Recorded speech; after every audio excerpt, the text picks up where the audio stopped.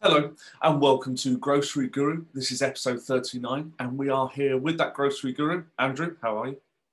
Morning, Darren. Yes, very good. Thank you. So this week we're going to talk about the introduction into the UK of the Russian supermarkets.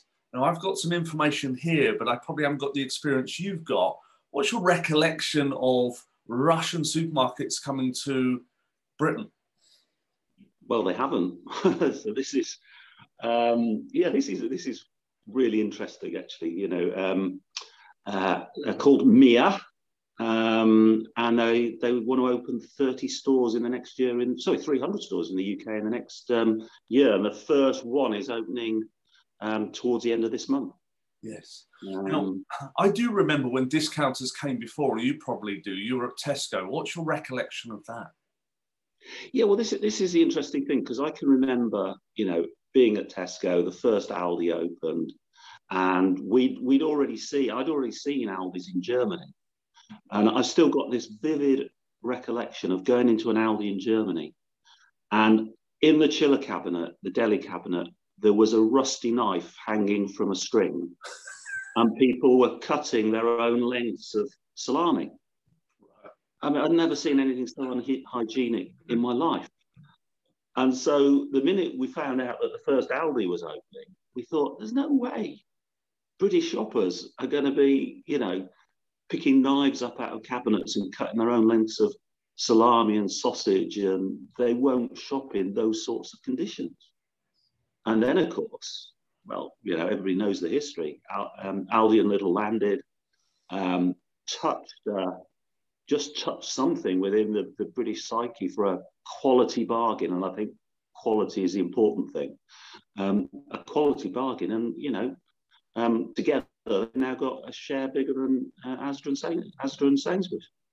And I've got something similar. My recollection as a very junior buyer in, I think it was the early 90s, there was a guy called Tom Viner, who I think was probably CEO at the time. His initials were RTV, which I never quite understood. And then I realized his first name was Rudolph, but no one was allowed to call him Rudolph because they started doing red nose jokes. Anyway, so Tom was at a conference at the front and he was saying, he read out this clip from a newspaper. It said the discounters are coming. And his point was, we all went, yeah, that's bad, Tom. He went, no, this was written in 1902. He was trying to say to us that it comes every few years, it's cyclical, that the discounters come and not to worry. But actually, I think he was wrong, because to your point, they've got a hell of a market share. Yeah, but I think my take is that this is actually really good news for the likes of Tesco and Sainsbury's. Okay. Because it's going to give Aldi and Lidl one major pain in the what's it to have to sort out. So this Mia group, they're planning to undercut Lidl and Aldi by 20 to 30%. Yeah, I mean, that is cheap. That is cheap as chips. Yeah. But when you look at the pictures of the stores, and anybody that's interested should have a look at. There's an article of the Leipzig store that Mia recently opened. I mean, their model is quite interesting. All the stores are leased. Yeah. On the cheapest possible, buildings that they can find, as long as it's near a main road. But the most interesting thing about the model is suppliers own the stock until it's sold to a customer. So suppliers deliver direct to store. The stock remains theirs until it goes through the till. Wow! So the suppliers are responsible for total inventory. Oh, I didn't know that. That is a very different model. We don't have that in the UK with any of our supermarkets, do we?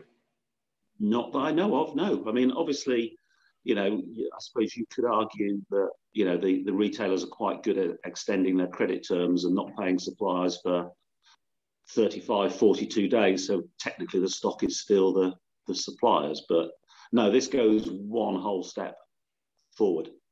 Most of the food is it's all delivered on pallets and it's sold off pallets still in a shrink wrap. To save on refrigeration costs, there's only one refrigerator and it's a room. So you go into a very cold room to pick up your yogurt and your milk and whatever. Again, I've seen that. I've seen those operating in Europe and in Russia, and I'm not sure. I think it will give Aldi and Lidl something to think about it, because anything that cheap is going to corner a part of the market. Yes. And you only have to go around the UK post-pandemic, and there's whatever the government's levelling up agenda is, if anybody actually understands what that means, there's some serious areas of population around the country. And I think if this MEA group targets those towns, the really marginalised coastal towns and some of the old industrial towns in the north and the Midlands and maybe the southwestern Wales, they will get a market. But it'll be solely at the expense of Aldi and Lidl. I can't see shoppers migrating from a Tesco and a Sainsbury's to that sort of super basic environment. Okay, that's interesting. Let me just share for anyone who hasn't got an understanding of the Russian market just for a moment. So I've got here that the Russian market is made up of predominantly 8 supermarkets. Now, the biggest one is the X5 retail group that has 12.8%. So let's call it 13%. And then Magnet, the next one, 8.8%.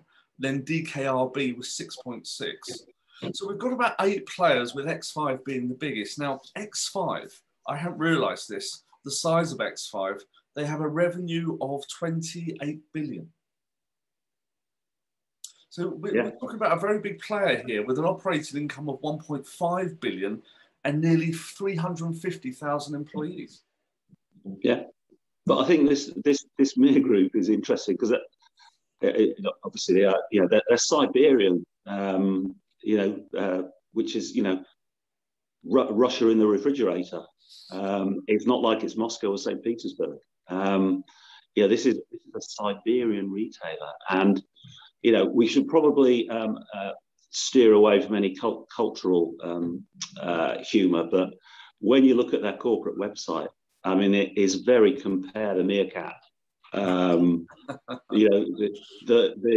It's been translated from the Russian, and it doesn't quite translate to perfect English, and well, I had a bit of a giggle, but I probably shouldn't be allowed to say that.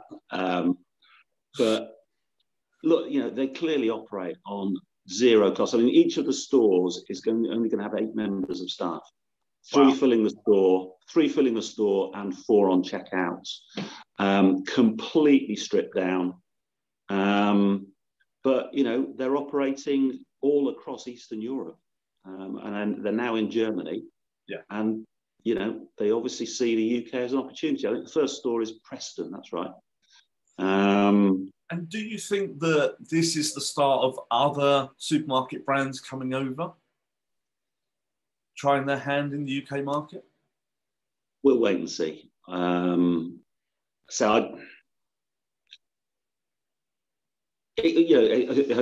do think back to, as we said right at the start of this, an Aldi coming, and everybody fobbed them off. Yeah. Oh, it's not going to work. Hard discount isn't right for the UK. And, we now eat our words 15, 20 years later. So never say never. If they're determined enough, and the model is sufficiently different, it's not like they're using a standard retail model and just hacking prices, because anybody can do that and become massively unprofitable in the process. Yeah.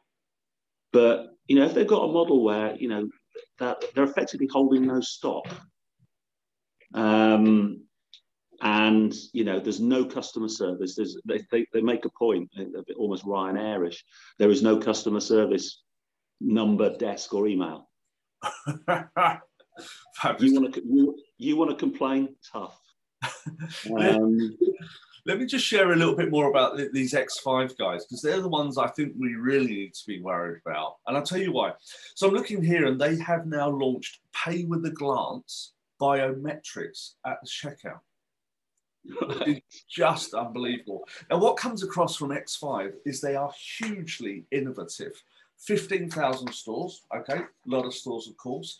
They seem to turn around their business in 2015 and became the market leader, and are on a trajectory to absolutely dominate like Tesco. So that's really, really good. And then we talked about the subleasing. here. These guys are doing it. I think it's what happened in 2015 that really turned these guys around. But the bit that really impressed me is they sort of held a Russian version of Dragon's Den. And they invited a lot of small businesses to come along, 800 startups. And they've started working with a whole bunch on new innovations that no one's ever seen before. So it's a little bit like Tesco's Red Door. Yeah, I think these guys are ahead. They actually started it 3 years ago. Yeah. They come across a very respected, innovative business. Yeah, but you know, having worked in or visited Russia a few times over the last 10 years, it's still, well, I don't know. Well, certainly when I visited it, it was at least 20 years behind the UK. So, you know, it's still sort of almost virgin territory for retail. Right. So, you know, anybody that's a good player, such as obviously X5R, I think they will make hay for quite a long time. It's a very different game trying to get into a market like the UK if you're operating on the same principal model as effectively the world best-in-class leaders. Yeah, I get it. And what you said is they're bringing in a different model, which might take its market share and it might take it from Aldi and Lidl. So if we roll forward 5 years, do you think Aldi and Lidl, they've lost a couple of points between them to Russian supermarkets like me? No, I think, they'll probably have 150 stores, 200 stores. But they'll just steal it away from, you know, corner shops, market stalls, freezer shops. There's still lots of those sort of, you know, our version of hard discounters. Yeah. I think they'll probably steal them from them because, you know, the business model gives them an advantage over those more traditionally run hard discount stores. Okay. So some of those freezer centres that we've seen, like Iceland have a big freezer centre, I've forgotten the format, and Farm Foods, they might be stealing from those. Yeah, there's Farm Foods, there's a whole raft of small, semi-independent, you know, quasi-hard discounters. And then you've got market stores, you've got, you know, the vans that drive around offering cheap meat and vegetables and frozen stuff. I can see them stealing that. Whether it's enough for them to show on Kantar as a serious player, I'll put my money on the line and say no. I don't think they'll have more than 1% share. I think they'll have less than 1% share in 5 years' time. Okay. All right. Fair enough. Okay, so we're talking about Russian supermarkets. We've got the big one, X5, followed by Magnet and then DKRB. They're entering the UK market. Our grocery guru thinks they'll have less than 1%. We'll wait and see. Andrew, what's our takeaway? In 5 years, what's our takeaway before we leave you? Well, as I said, whilst I've just made the prediction of, you know, this Mir Group having less than 1% share in 5 years' time, it is worth, you know, keeping an eye on them. I think have a look at their website. You know, if you're anywhere near Preston in the next few weeks, I think it would be fun to pop in and see what it's like. Because if I'm wrong, then you do need to take, you know, you will need to take notice of them. All right, Andrew, we'll let you get back to your Friday. Thank you very much, and we'll see you next week. Cheers. Take care. Bye.